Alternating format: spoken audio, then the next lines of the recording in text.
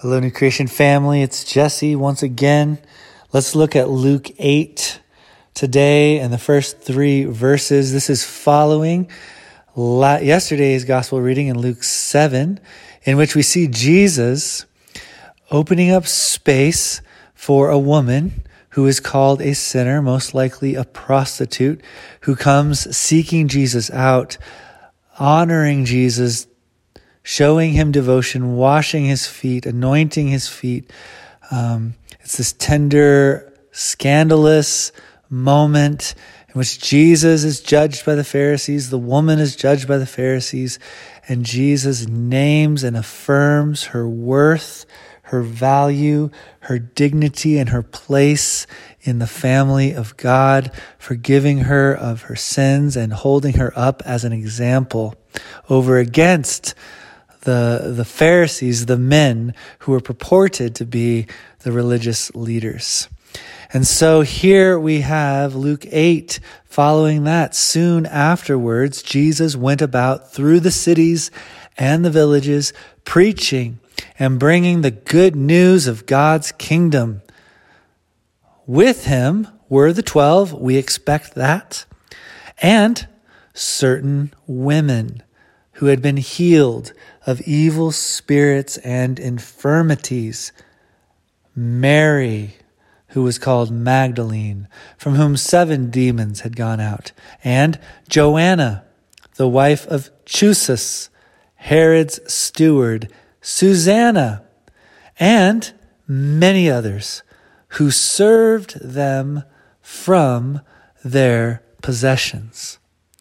Did Jesus need money to carry out his mission? Did he need support?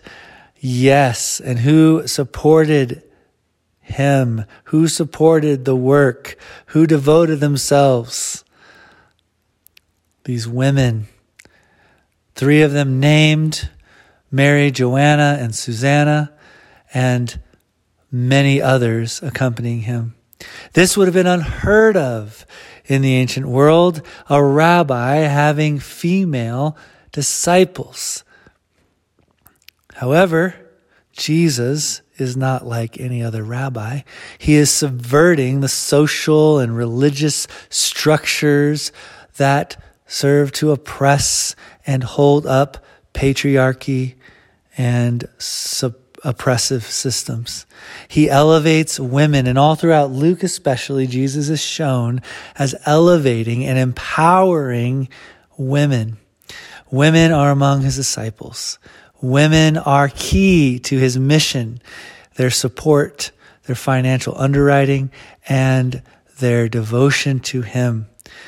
We know that Mary Magdalene, is the first preacher of the good news. When Jesus is found empty, the tomb is empty, he's found to be not there, and he appears to Mary first. The first appearance of the risen Savior, the Lord and King of the whole cosmos, appears to Mary Magdalene, and Mary is sent to proclaim, to preach with authority the reality of the new era, the kingdom of God breaking in. So women are empowered to lead, teach, preach, serve Jesus. And I am thankful, we are thankful for the women in our community who lead by their example, who teach us, who are devoted to Jesus.